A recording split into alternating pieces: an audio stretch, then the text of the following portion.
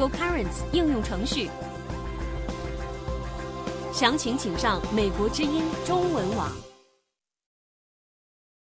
这里是美国之音的中文广播。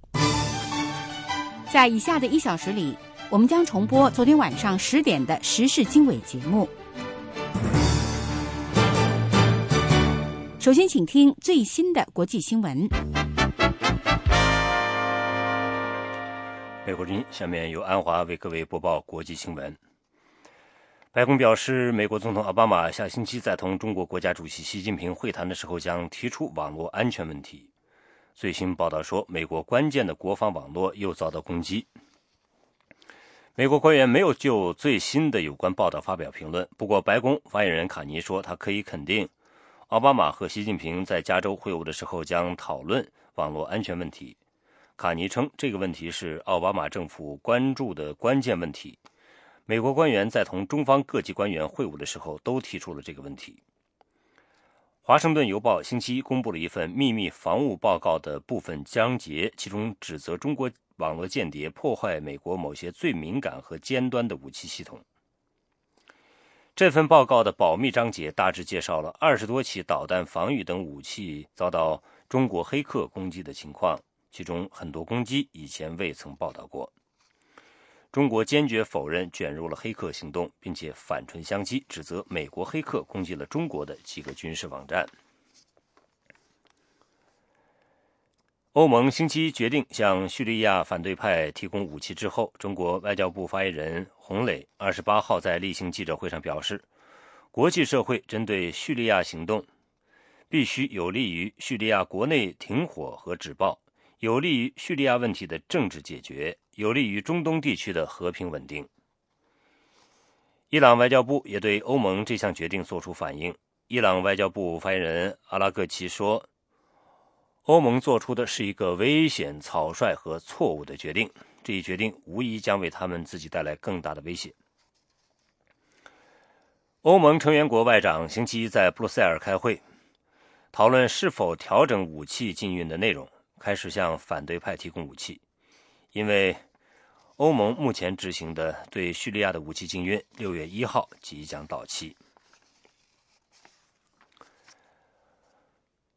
俄罗斯外交部的副部长里亚布科夫表示，莫斯科计划向大马士革提供先进的防空系统，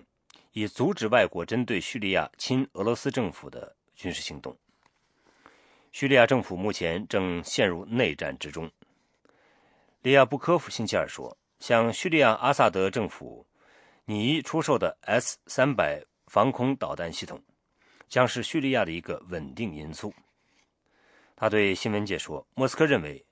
这项销售将能阻止他所称的某些鲁莽的人产生派外国军队干预叙利亚冲突的念头。星期二公布的标普凯斯希勒房价指数显示，今年3月的房屋价格比去年同期上升了 10.9%， 这是7年来的最大增幅。凯斯希勒报告还显示，美国住宅价格连续3个月攀升。这个迹象显示房屋的存量减少，需求增加，这个关键的经济领域在持续复苏。尽管有这些令人鼓舞的数字，但是住宅价格仍然比2006年的峰值低 28%。不断改善的房屋和劳工市场可能是美国经济咨商会消费者信心指数今年5月攀升到5年来新高的原因。经济学家和投资者都会从消费者信心指数当中寻找消费需求的这个线索，而消费需求驱动着绝大部分的美国经济活动。一名中国的新生男婴在被冲进公寓厕所后被从下水道中救起。中国官员说，浙江省金华的居民在听到婴儿在4楼厕所内哭叫之后打电话给消防队员，这名婴儿刚刚出生2天。救援人员试图将男婴从坐便内拉出，努力没有成功，于是他们锯开了一段直径10厘米的下水道管子，把卡住孩子的马桶一起送走。消防队员和医生一块一块地拆开管子，最后救出了孩子。来自5大洲的探员摧毁了一个巨大的洗钱集团，据说这个集团帮助了100万名罪犯藏匿赃款。美国司法部星期二说，他们起诉了设在哥斯达黎加的自由储备在线支付公司，5名嫌疑人分别在纽约、西班牙和哥斯达黎加被捕，另外2人仍然在逃。起诉书中指控自由储备公司为60亿美元的赃款漂白，这些赃款来自信用卡欺诈、身份盗窃、贩毒以及儿童色情等活动。司法部官员表示，自由储备公司为犯罪分子开设使用假名和假地址的账户，使他们可以不露痕迹地藏匿赃款。在美国和哥斯达黎加当局摧毁了这个犯罪集团的过程中，摩洛哥、中国、俄罗斯、澳大利亚以及西欧总共17个国家的探员提供了协助。以上是国际新闻。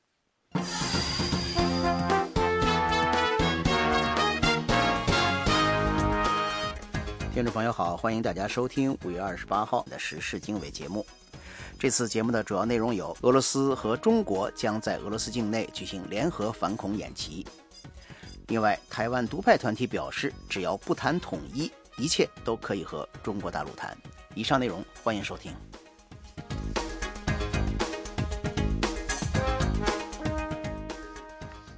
听众朋友，您收听的是美国之音的时事经纬节目。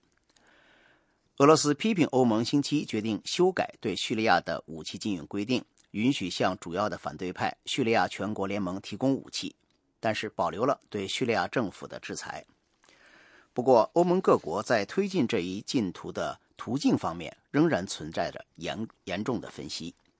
请听美国之音记者布里安特的报道。欧盟各国外长在布鲁塞尔的会谈超过了12个小时，达成了一个不再延长对叙利亚武器禁令的最低限度的协议。禁令的期限将于本周末到期。这个协议为向叙利亚反对派运送武器打开大门。外长们还一致同意继续实施针对叙利亚政府的全部经济制裁措施。欧盟外交政策负责人阿什顿在星期一深夜举行的记者会上宣读了有关声明。The sale, supply, transfer or export of military equipment or of equipment which might be used 销售、提供、运送或出口武器装备或者可能被用于反对国内镇压的装备的对象是叙利亚全国联盟、反对派和革命武装，目的是为了保护平民。欧盟成员国将要求提供充分证据，由其提供武器最后落到什么人手里，以及运送武器的最终目的地的相关信息，以保证这项授权不被滥用。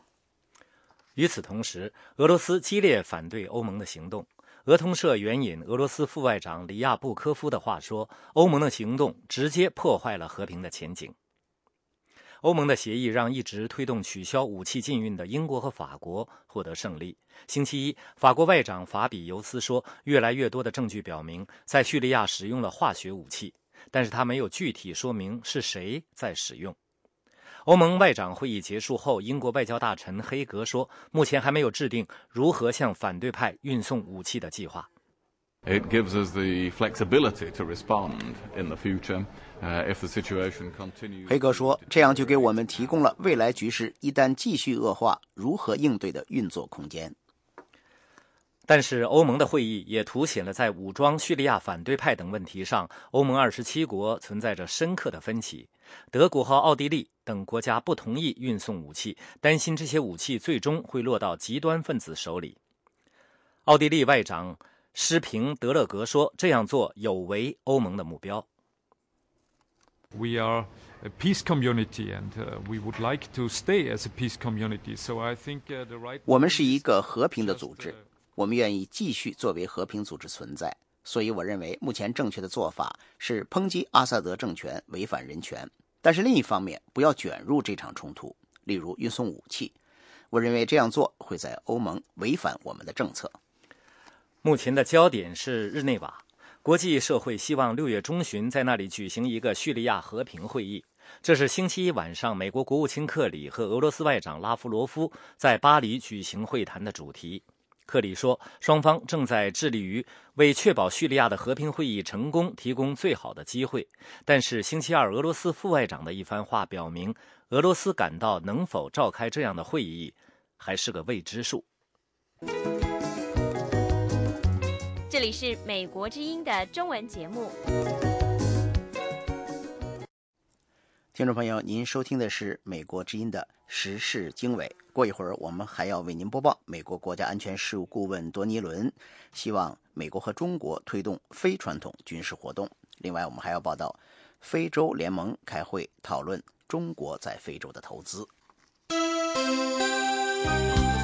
这是美国之音的中文广播。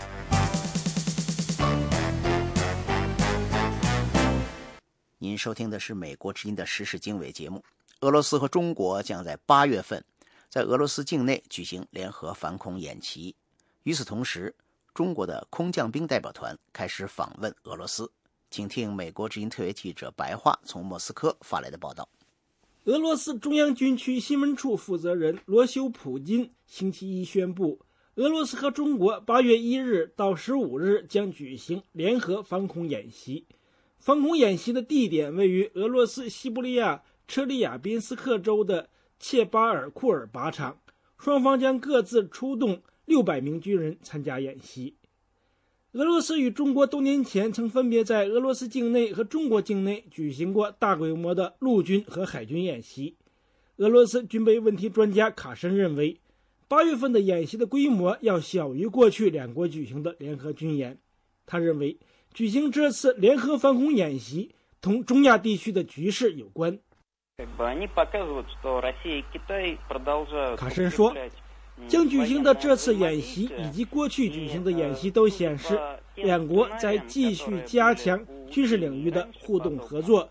如果从过去联合演习的脚本来推断的话，这次反恐演习是为了准备应对中亚地区可能出现的不稳定局面，以及这个地区可能将发生的其他一些突发事件。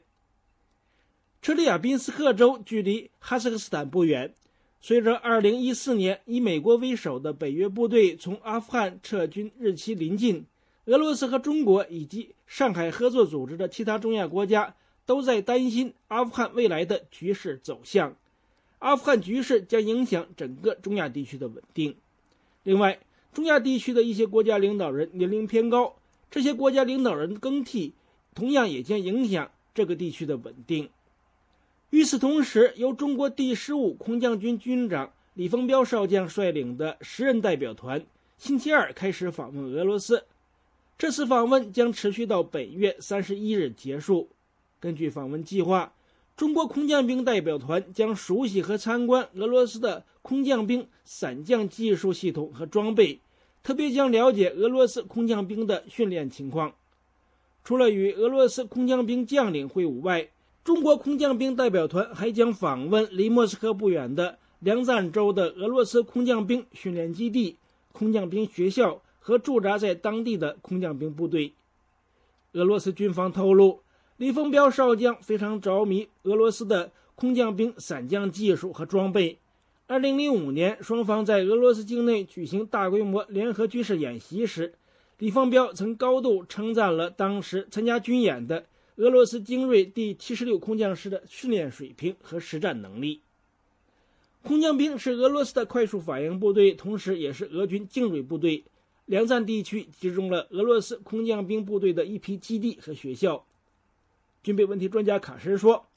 中国的空降兵建设一直在沿用前苏联和俄罗斯体制。最近这些年来，中国不断扩充和大规模武装第15空降军。中国甚至专门为这支空降兵部队研制了一系列装甲战车等装备。中国已经成为俄罗斯之后世界上第2个让空降兵部队全面装甲化的国家。因此，中国空降兵代表团访问俄罗斯并参观梁赞地区的俄军空降兵基地和学校，并不让人例外。卡申说，中国还拥有大规模的计划扩充空军运输能力。中国特别需要装备空降兵部队的伊尔76型运输机。中国为此甚至还向其他的一些独联体国家采购这种运输机。所以，中国想从俄罗斯获得空降兵建设方面的经验，这完全符合逻辑。卡申说，俄罗斯会向中国传授一些空降兵方面的经验，也不排除俄罗斯未来向中国出售空降兵装备的可能。卡申认为，两国军方之间更多的接触互动，将使双方军人增加互信，也可使中国军方更多地了解俄罗斯的武器装备，这将有助于推动双方的军火交易。以上是美国之音特约记者白桦从莫斯科发来的报道。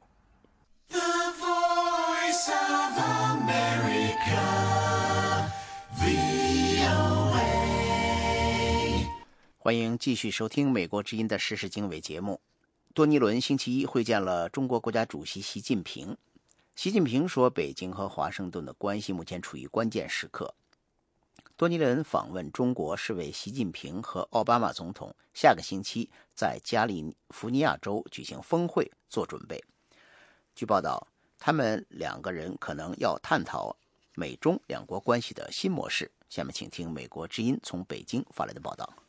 美中官员在星期一的会谈中强调，希望美国总统奥巴马和中国国家主席习近平6月初的非正式会晤将有助于两国在关键时期加强关系。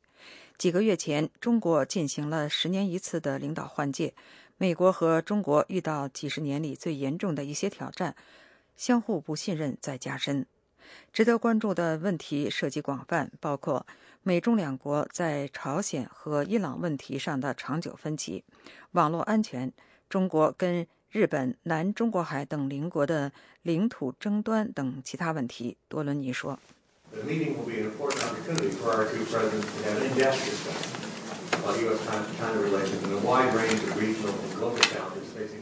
这次会晤对于两国领导人深入探讨美中关系以及两国面临的地区和全球挑战等广泛议题提供了重要机会。多伦尼星期一会晤了中国国家主席习近平和中国国务委员杨洁篪。习近平说，美中关系正处于关键时刻。我当选国家主席的当天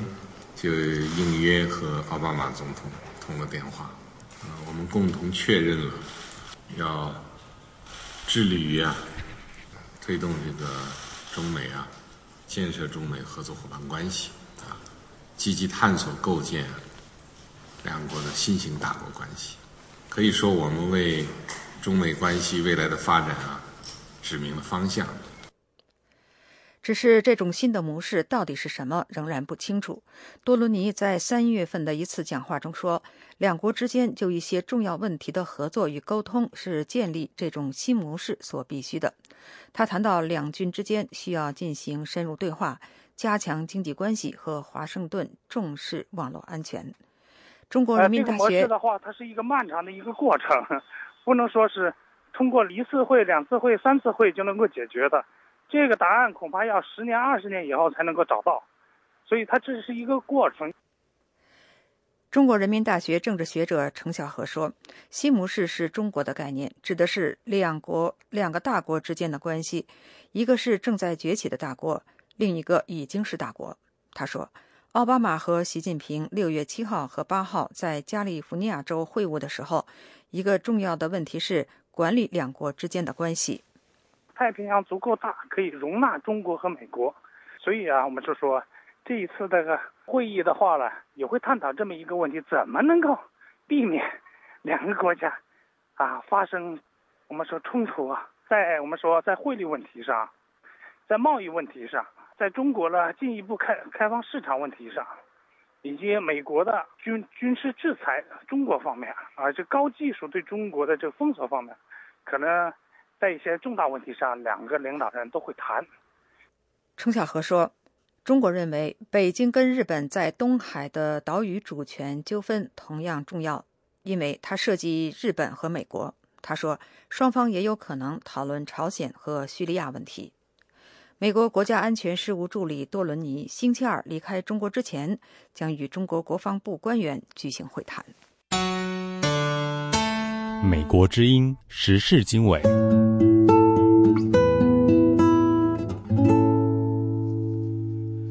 接下来我们看一下日美中的关系。日本宣布将加入由美国主导的跨太平洋伙伴关系 TPP 的谈判，这对美国来说，在它的亚太再平衡策略方面会增加砝码，但是也有分析人士看会给中国的东亚战略构成挑战。请听美国之音记者林峰的报道。日本加入 TPP 谈判的决定给这个由美国主导的亚太多边自由贸易协议增加了分量。对此，美国负责亚太、日韩和 APEC 事务的助理贸易代表温迪·卡特勒说，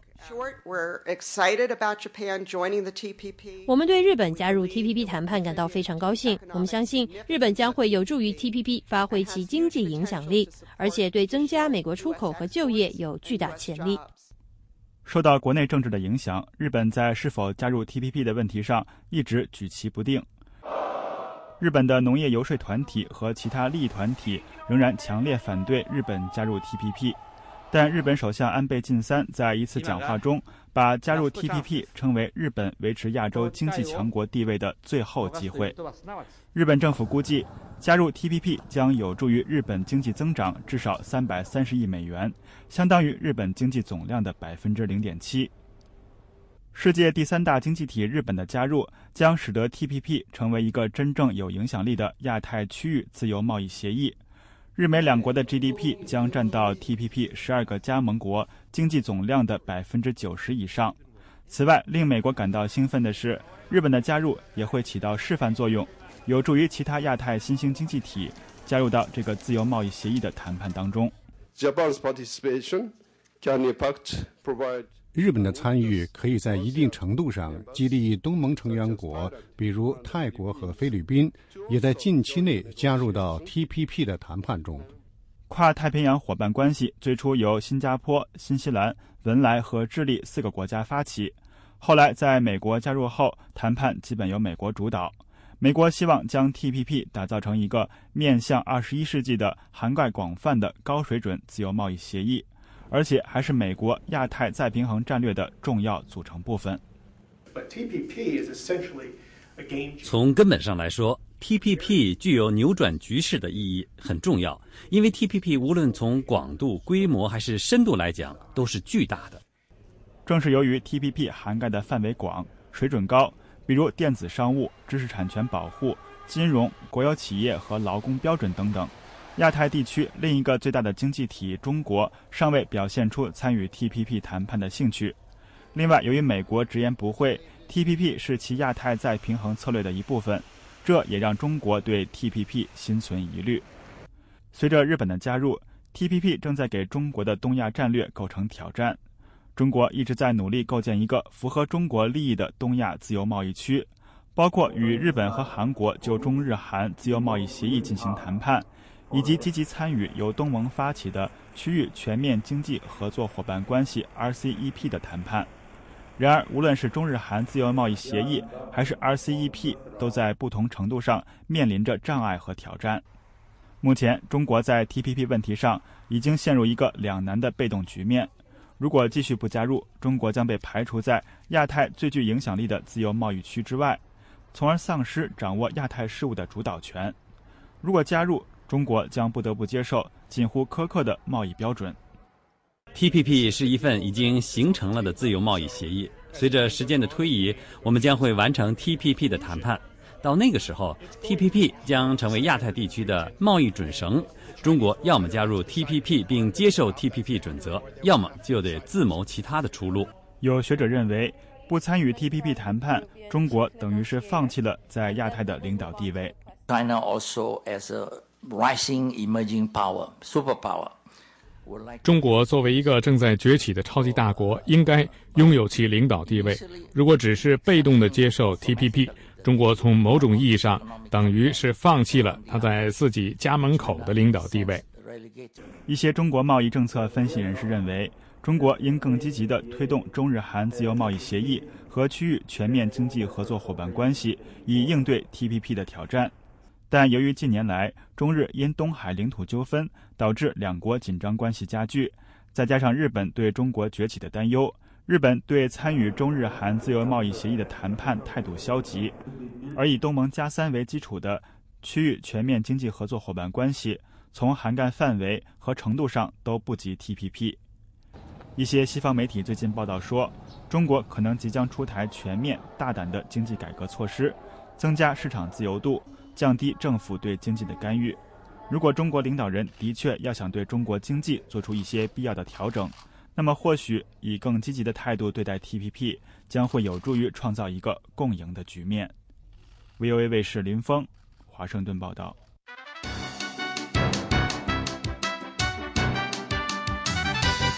这是美国之音的中文广播。欢迎继续收听美国之音的时事经纬。中共党媒人民网开了一个吐槽美国的专栏，专门讲美国和美国人的无德无信。党媒开专栏揭黑美国，是习近平政府以中国梦为基调的宣传部署一个环节，还是喉舌开辟新思路的一个败笔呢？请听美国之音记者肖寻在华盛顿的报道。通过与美联航几次的交涉，我算是彻底认清了这家航空公司的蛮横以及无理。从人民网新开栏目无德无信美国人首期报道的开篇引用的中国乘客刘先生的这一份抱怨，大致就可以猜得出来，这篇文章要讲的是消费纠纷方面的事情。的确如此，但是在读这篇报道的时候，给人的感觉是在听一个容易愤怒而且急于讨个说法的消费者喋喋不休的投诉。这或者是文章本身的一个问题，就是缺少平衡，通篇只是刘先生一面之词，包括文中绘声绘色的冲突还有对话。报道平衡方面的问题且放在一边，服务业的纠纷反映的原本就是商业机构和消费者之间的利益争斗，美国人并不避讳这一点。相信越来越多的中国人也开始意识到维护自己的消费利益非常重要。但是刘先生作为消费者感觉被欺侮而发出的愤怒抱怨，如何就能够反映出美国人都是无德无信的呢？在中国居住多年的美国记者张燕在他的社交网站上发表的评论说，看到人民网开出这个栏目的消息，让他颇感觉有一些洋葱式的幽默。其实他当时的确真的以为这个消息是洋葱炮制出来的新的捉弄人的幽默新闻。洋葱是美国一家专门刊载文体类似新闻报道的幽默讽刺文章，他的这样一个媒体，他所炮制出的一些讽刺文章曾经被海外的媒体作为真实消息转载。人民网就曾经转载过他刊载的一篇有关朝鲜年轻领导人金正恩当选为年度最性感男子的假新闻。不过呢，即便人民网也想改变扑克脸式的说教文风，走亲民的路线，但也不至于沾上什么洋葱味儿。张燕认为人民网开这么一个专栏，是试图让中国人看到美国也有阴暗面，从而让那些对中国的政府缺乏信任的中国人心里稍有平衡。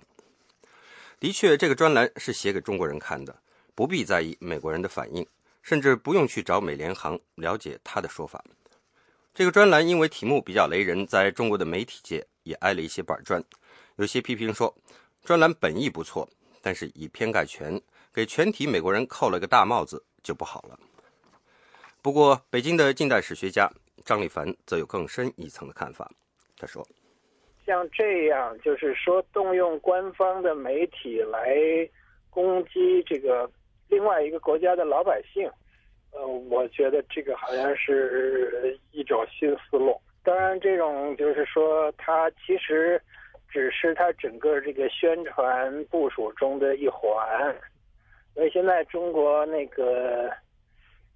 好像很有一种冷战思维，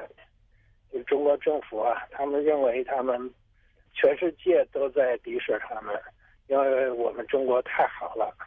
所以那个他们都在嫉妒我们，甚至想要包围我们，想要这个打压我们。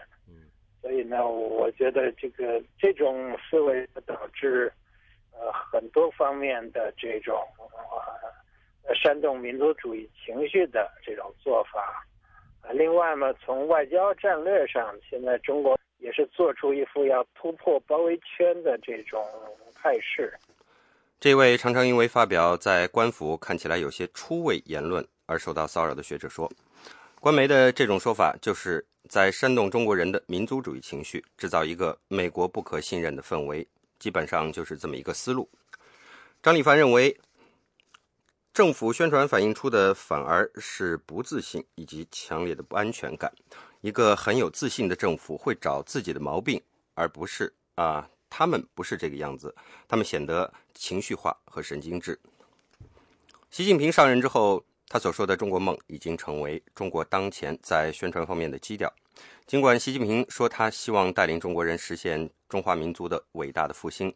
但许多人对这个梦抱有玩世不恭的看法，或者说缺乏激情。历史学家张立凡说，领导人讲梦大体上都是一些没有办法确定的东西，实际上他没有给中国人描绘一个确切的未来的情形，只是模糊地克隆了美国梦，提出一个中国梦。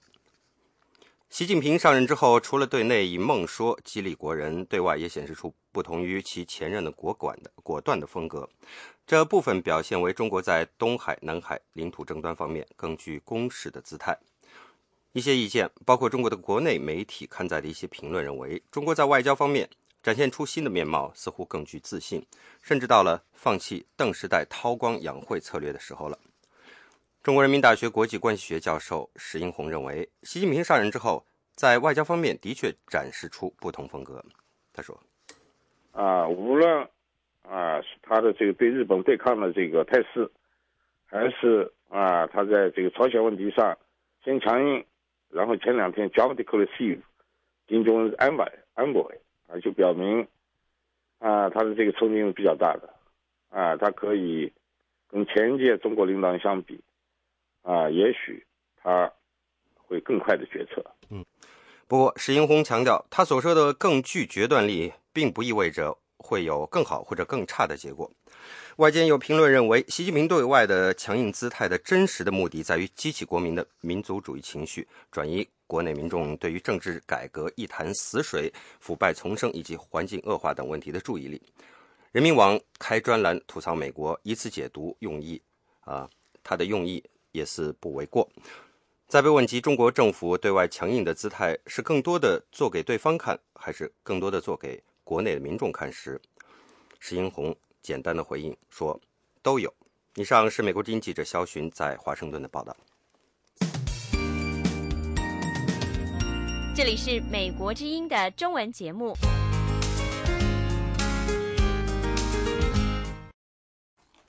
听众朋友，您正在收听美国之音的时事经纬节目。老挝把9名试图逃离朝鲜前往韩国的人送到了中国。过一会儿我们为您有详细的报道。下面先看一下非洲和中国的关系。非洲领导人这个周末在埃塞俄比亚举行了会议，庆祝非洲联盟成立50年。他们在会议上还讨论了中国对非洲的投资。请听美国之音记者斯特恩斯从亚的斯亚贝巴发来的报道。中国副总理汪洋对非洲联盟说，随着非洲全球影响力的扩大，北京新领导人希望和非洲建立更多的贸易合作，并且在国际事务上更加密切协商。埃塞俄比亚总理非洲联盟主席德萨莱尼说，中国是非洲的可靠伙伴。It is encouraging to note that some of our friends and partners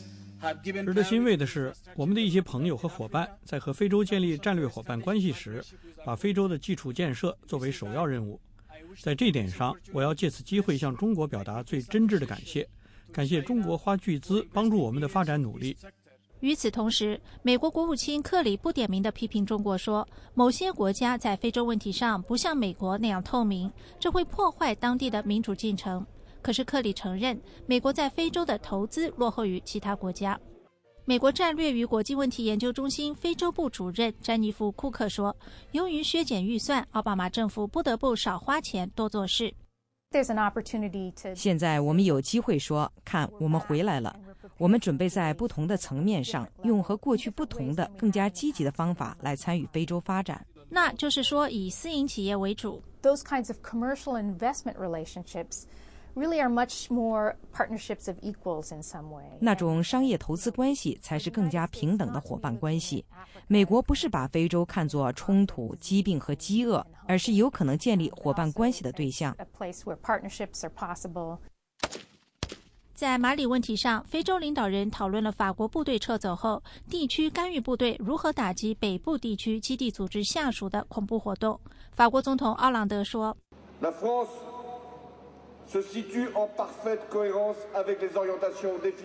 我认为非洲人要自己确保非洲的安全，可是法国愿意和非洲合作，为非洲军队提供打击所有侵犯活动的手段。西非国家经济共同体部队正在向马里部队提供支援。库克说，国际支援是关键。西共体在马里北部城市部署了军队，抵抗伊斯兰卫士和伊斯兰马格里布基地组织，争取守住马里北部城市，同时进行反叛乱训练，以及建立社区联系和收集情报等特殊训练。奥朗德总统说，非洲的恐怖主义、走私和盗版活动是全球问题，各国必须共同打击。美国之音电视报道。美国之音时事经纬，欢迎收听。欢迎继续收听。接下来我们看一下两岸关系。台湾独派团体最近表示，只要中国不谈统一，什么问题都可以跟他谈。执政的国民党立委则强调，9·2共识是双方协商的基础。请听美国之音特约记者张永泰从台北的报道。反一中雇主全连线主要成员之一，民进党立委陈唐山日前召开记者会表示，近来中国方面表示，只要不搞台独，两岸什么都可以谈。他则认为，只要不谈统一，双方什么都可以谈。就要提出来，让这个政府有个警戒心，说只要那边把我们看成对等的兄弟，那我们什么东西都可以谈，他要尊重我们这个国家。陈唐山委员还指出，中国政府对台湾并没有管辖权，怎能将台湾看成是其一部分？与此同时，台湾也有23个邦交国。台湾联合报日前专访了中国的主要涉台官员，中国国台办主任张志军表示，两岸应该在一个中国的框架下商谈，不是两个中国或是一中一台。他还指出，要大陆接受中华民国，无论从哪个角度都不可能。中国政协主席兼中共中央对台领导小组副组长俞正声还表示，大陆主张合情合理安排两岸在国家尚未统一之前的政治关系。他还强调，只要民进党不再主张台独，大陆方面就会和他们接触。执政的国民党立委吴育仁告诉美国之音，不论是两岸的协商，在国际场合上的互动，甚至未来双方互设办事处，都是以一个中国各自表述的9·2共识作为基础。如果说中国它以所谓的统一为前提来做整个政治安排，或者是两岸之间的整个安排那这样可能会有时候在台湾的内部呢，它会有一些不同的声音毕竟有关统一的这个议题呢，在台湾是非常分歧的它有非常多数的人是主张维持现状。吴育仁委员还谈到，目前来看，两岸政治谈判的时机还不成熟。马英九总统也说，任内不会推动双方的政治谈判。大陆涉台官员的强硬谈话令他感到忧心。针对只要不谈统一，两岸什么都可以谈的说法，吴育仁说，许多团体都会对两岸关系的发展抛出一些议题，大家都可以讨论看看。反一中雇主全连线主要成员来自于绿营的立委及政治人物，除了批评马英九政府亲中之外，也希望最大在野党民进党不要陷入中国的统战当中。民进党中央日前表示，将举行扩大会议，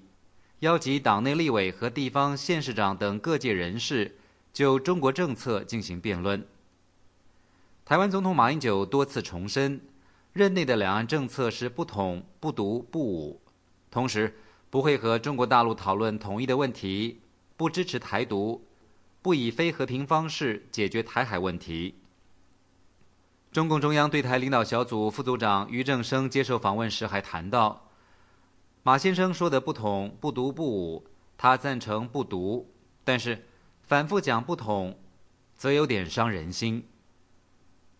以上是美国之音特约记者张永泰从台北发来报道。就在台湾朝野就两岸关系的政策进行辩论之际，台湾在野党民进党主席苏贞昌将于6月初到美国和加拿大访问。民进党表示，这次访问的目的之一是深化与美国的友谊。请听美国之音记者杨晨从台北报道。民进党28号举行说明会，介绍这次访问的行程与目标，将随同苏贞昌访美的民进党政策会执行长兼驻美代表吴钊燮说，此行的目的包括与美国国会交流，深化台美关系。民进党驻美代表处在他们访美期间举行开幕。吴钊燮说，这有着特别的意义，因为在这个时间点上面，就是奥巴马总统的新的人事刚在交替的时刻。那我想在这个情形之下，等于是让美国的朋友有一个机会，在刚开始的时候就对民进党有一个相当深入的这个了解。这种意义是特别的重要。主席在竞选主席的时候，他提出一些政策的主张，包括要强化台美关系，所以要恢复民进党的驻美代表处。那我想这个就等于是在落实主席的竞选政见。吴钊燮说，美中台关系中，台湾应该把美国放在首位。就是有关于我们台湾的这个国防预算，这个美方一直都是非常的关切。那我想马总统他已经说过好多次，在竞选之前，他说要让我们的国防预算达到 GDP 的3%。可是到目前为止，除了第一年就是2008年，这个是由民进党所编的这个预算之外，没有一年达到3%。那我想美方对这方面是非常的失望。那除了对台湾自己的这种防卫的决心之外，美方人士也感受到，就是说我们台湾跟中国之间的有一些互动，似乎是没有让美方朋友了解。那我想美国是我们最重要的朋友，我们如果说对美国没有一个比较透明的这种处理方式的话，这个对朋友来讲并不是很好。苏贞昌访美期间将接受美国智库布鲁金斯研究所及战略及国际研究中心邀请，发表台美政策演讲。美国之音记者杨晨台北报道。这里是美国之音的中文节目。您收听的是美国之音的时事经纬节目。国际知名的中国意见艺术家艾未未自上个星期三推出批评被当局非法囚禁的单曲 MV 后，又再次出击，把一组重现他2011年被当局拘押81天情景的雕塑作品秘密运到了意大利，并且于星期二在威尼斯展出。请听美国之音记者海燕从香港发的报道。据美国《纽约时报》近日报道，艾未未这组按实物1半的尺寸制作的玻璃纤维立体模型雕塑一共6件，分别是艾未未在睡觉、吃饭、冲澡、接受讯问、坐在马桶上等场景，旁边站着2个身穿绿色制服的安全人员。报道说，艾未未和一位雕塑家朋友今年春天率领一支20-30人的团队，在北京一处工业区里秘密制作了他这组政治意味最浓的雕塑作品，再现他作为强权下一个囚徒的生活。随后，名为神圣的这组雕塑被悄悄地从中国运到了威尼斯，从5月28日开始，在祖埃卡计划空间用作画廊的一座教堂里公开展出，与威尼斯双年展几乎同期，不过并不是威尼斯双年展的正式组成部分。艾未未表示，所有细节，包括他穿的蓝色拖鞋和房间墙壁上的白色墙纸，都是根据记忆真实再现出来的。他说，那是他一生中最艰难的时期。报道说，艾未未表示，自从2年前获释后，就一直被自己在关押期间的细节以及遭迫害的好友所受的折磨所困扰。他说，他的目标很简单，就是让人们清楚地了解我们所处的环境。艾未未表示，他从被关押仪式中挖掘素材进行艺术创作的工作基本上快结束了，但是还有另外一件作品即将面世，就是他正在写作的一本书。他说已经完成了80%。我有这样一项可怕的责任，我得记录下每一个愚蠢的细节。这件事非常枯燥，非常无聊，而且对我而言也很恐怖。这也正是我为什么要用2年时间来完成这本书的原因。每次我一坐下，便会有一番斗争。我为什么必须写下来？但我必须这么做，这是一项义务。美国之音记者海燕，香港报道。欢迎继续收听美国之音的中文广播。这里是时事经纬。香港一些本土派人士呼吁香港人抵制支联会主办的6·4烛光晚会，请听美国之音记者谭家琪从香港发的报道。支联会以爱国爱民、香港精神、平反6·4、永不放弃作为今年纪念6·4 24周年主题口号。不过，该口号遭到香港极端本土派学者的反对，认为香港不应该介入中国的民主斗争，呼吁港人备个6·4晚会。香港主张城邦论的学者陈云5月20日撰文表示，6·4屠杀责任必须追究，然而这是大陆人自己的事，呼吁港人应该思考6·4在香港的影响，而不要一心将香港与中国的命运捆绑。香港要1国2制，中港之间不要全国一盘棋，抱着一起死。陈云表示，香港人纪念6·4要用新的本土形式。香港支联会副主席蔡耀昌对美国之音表示，6·4事件是当代中国侵犯人权的问题，也是重大事件。无论在香港还是在中国内地，也有很多人记着，要求平反。过去24年里，6·4烛光晚会已经让6·4变成香港本土社会运动，也有本土民间集會抗爭的元素。蔡耀昌說，香港人去悼念6·4，呢個平反6·4呢，呢一個呢係一路係顯示出呢香港人一個好重要嘅一個堅持。他說，香港人悼念6·4，平反6·4，是顯示出香港是一個很重要的支持和我們一個價值的認同。對不公義事件的關注是超越了我們怎麼去看一個國家不同的問題。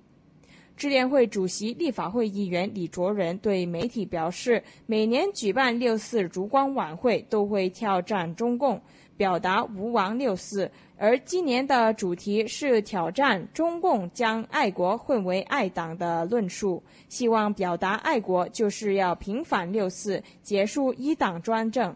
他呼籲香港市民不要自我分化，而是要繼續站出來，點燃一支良心燭光。作為香港溫和本土派的立法會議員毛孟靜和范國衛表示，他們在立住本土的同時擁有報事價值，而且在6·4死難英雄面前，任何政治爭議都是非常渺小的，因此他們還是要堅持點起6·4燭光。據悉，由香港本土派網民計劃6·4當晚在香港九龍尖沙咀鐘樓舉辦綁藍色帶行動，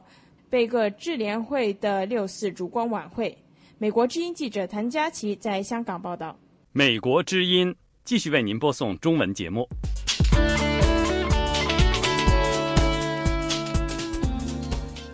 這裡是美國之音的時事經緯節目。美聯社的電話記錄最近被美國司法部查扣，在美國引起爭議。美聯社指責政府濫用權力。下面的法律窗口節目就為大家介紹一下這個事件的來龍去脈。美聯社社長兼總裁加里·布魯伊特最近在接受哥倫比亞廣播公司電視節目面對美國的採訪時證實，美國司法部秘密查扣了2012年4月到5月間該機構在紐約、華盛頓市、康涅狄格州哈特福德市等分部以及美國國會眾議院的21條電話線記錄，其中包括手機電話、辦公室電話以及私人住宅電話。大約100名記者使用這些電話線進行新聞採集，2個月中他們打了成千上萬通電話。普魯伊特估計這一事件與美聯社報道過的一起被破獲的基地組織針對美國的恐怖活動有關。他說，美聯社在獲取了有關信息並準備發布報道之前，聽取了政府的建議，从国家安全的角度出发，没有马上发布这个消息，直到被政府官员告知已经不存在国家安全问题之后，才抢在了政府之前发布这个消息。尽管被破获恐怖活动的消息是给美国政府脸上贴光的事，但是政府还是宣布对消息的泄露展开调查，并采取了查扣电话的行动。我们并不质疑政府从事这类调查的权利，但是我们认为他们采取了错误的做法。他们覆盖的层面如此之广，采取的行动如此隐秘，调查的对象如此笼统，以及肆意滥用权力和骚扰性的行为，已经构成了对美国宪法的侵犯。美联社资深副总裁凯瑟琳·卡罗补充说，政府没有事先通知他们有关查扣行动，这不符合正当的法律程序。他们没有告诉我们他们在查找什么，也没有解释为什么不事先通知我们。我们的律师告诉我们，事先通知不仅是常规的做法，也是必须履行的手续。首都华盛顿市的律师查尔斯·图宾曾经为包括美联社在内的很多新闻机构担任过代理律师。他认为政府的行为开创了一个危险的先例。The courts are there to decide when the government has the right to wiretap or to seize materials and when. 政府何时可以搭线窃听或者查扣材料，以及在什么情况下公民的隐私权和言论权重于政府的这个权利，都应该由法庭来判定。这个事件存在的问题是，法庭没有被给予发言权，政府在没有告知美联社的情况下就查扣了有关信息。普鲁伊特担心政府的行为对新闻采集产生了负面的影响。我们最近在与政府官员和消息来源交谈时，也就是在正常的新闻采集过程中，他们以司法部的查扣行为为例说，我们不一定想和你们说什么，我们不想让自己的电话记录被政府监控。事件发生后，美国总统奥巴马从国家安全的角度为美国司法部的行为进行了辩护。涉及国家安全的泄露会把人置于危险当中，会把我派到战场上的美军军事人员的生命置于危险当中。美国司法部长埃里克·霍尔德在接受媒体的提问时也表示，这是他所看到的最严重的泄露事件之一。认为要查明谁泄露了这个消息，就需要采取大刀阔斧的行动。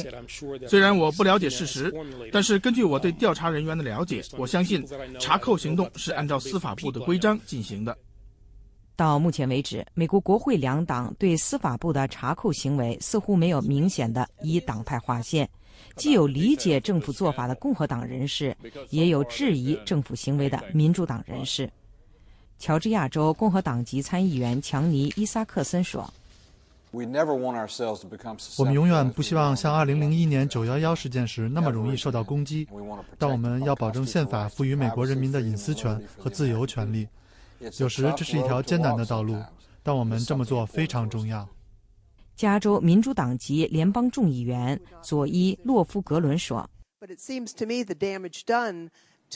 这对出版自由造成的损害似乎是巨大的。法律专家指出，美联社事件实际上涉及两个法律问题。第一个问题涉及宪法第一修正案，该修正案规定，国会不得制定法律限制公民的言论和出版自由。纵观美国联邦最高法院以往的判决，法庭大多数情况下都竭力维护公民的言论以及出版自由。独立监督机构自由之家负责研究的副总裁阿奇·普丁顿说， In most cases, the Supreme Court of the United States and the other federal courts have leaned in the direction of expanding freedom of expression and press. 在大多数案件中，特别是在最近一些年里，美国联邦最高法院以及联邦下级法院一直倾向于扩大言论和出版自由。美国自从建国以来，一直就享有其他国家所没有的出版自由。美国的开国先父认为，在一个民主社会里，出版自由是民主制度的关键支柱之一。第二个问题涉及宪法第4条修正案，该修正案规定，人民的人身、住宅、文件和财产不受无理搜查和扣押的权利不得侵犯。法庭把它解释为，政府执法人员如果要对公民进行搜查、搭线窃听或监听，必须首先得到法庭的许可，并说明有合理的理由。谢谢大家收听时事经纬节目，我是肖华，明天再见。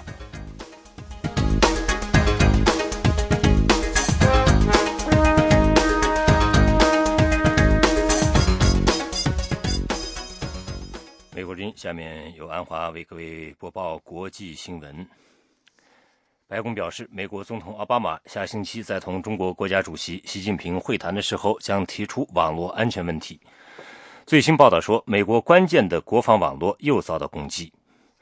美国官员没有就最新的有关报道发表评论，不过白宫发言人卡尼说，他可以肯定奥巴马和习近平在加州会晤的时候将讨论网络安全问题。卡尼称这个问题是奥巴马政府关注的关键问题。美国官员在同中方各级官员会晤时都提出了这个问题。华盛顿邮报星期公布了一份秘密防务报告的部分章节，其中指责中国网络间谍破坏美国某些最敏感和尖端的武器系统。这份报告的保密章节大致介绍了20多起导弹防御等武器遭到中国黑客攻击的情况，其中很多攻击以前未曾报道。中国坚决否认卷入了黑客行动，并且反唇相讥，指责美国黑客攻击了中国的几个军事网站。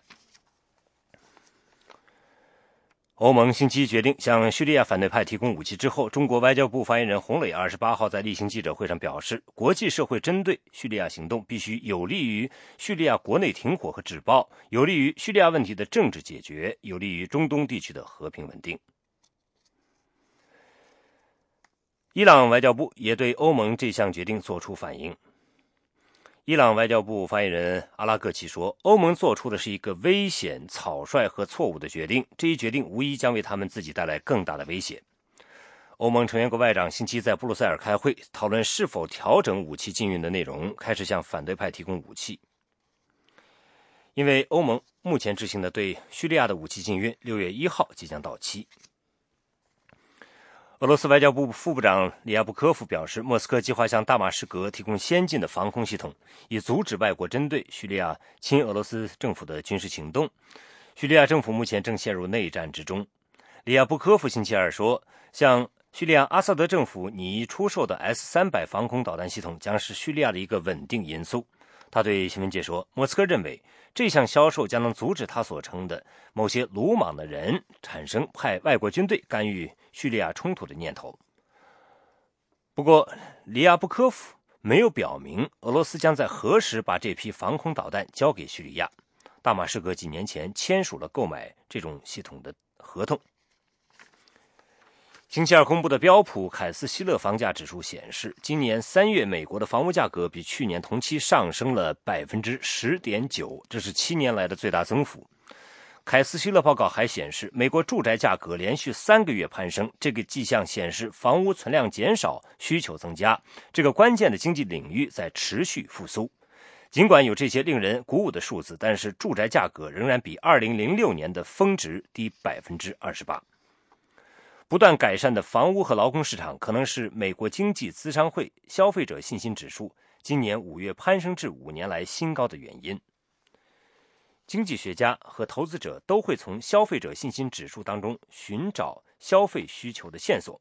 而消费需求驱动着绝大部分的美国经济活动。一名中国新生男婴在被冲进公寓厕所后被从下水道中救起。中国官员说，浙江省金华的居民在听到婴儿在4楼厕所内哭叫后呢，打电话给消防队员。这名婴儿刚刚出生2天，救援人员试图将男婴从坐便内拉出的努力没有成功，于是他们锯开了一段直径10厘米的下水道的管子，把卡住孩子的马桶一起送走。消防队员和医生一块一块的拆开管子，最后救出了孩子。来自5大洲的探员摧毁了一个巨大的洗钱集团，据说这个集团帮助了100万名罪犯藏匿赃款。美国司法部星期二说，他们起诉了设在哥斯达黎加的自由储备在线支付公司。5名嫌疑人仍然在纽约，分别呢是在纽约、西班牙和哥斯达黎加被捕，另外2人仍然在逃。起诉书中呢，指控自由储备公司为60亿美元的赃款漂白。那么这些赃款来自信用卡欺诈、身份盗窃、贩毒以及儿童色情等活动。司法部官员表示，自由储备公司为犯罪分子开设使用假名和假地址的账户，使他们可以不露痕迹地藏匿赃款。以上是国际新闻。以上是这1小时的国际新闻。您如果需要获取更多的信息，请访问美国之音网站 www.voachinese.com。如需和我们联系，美国之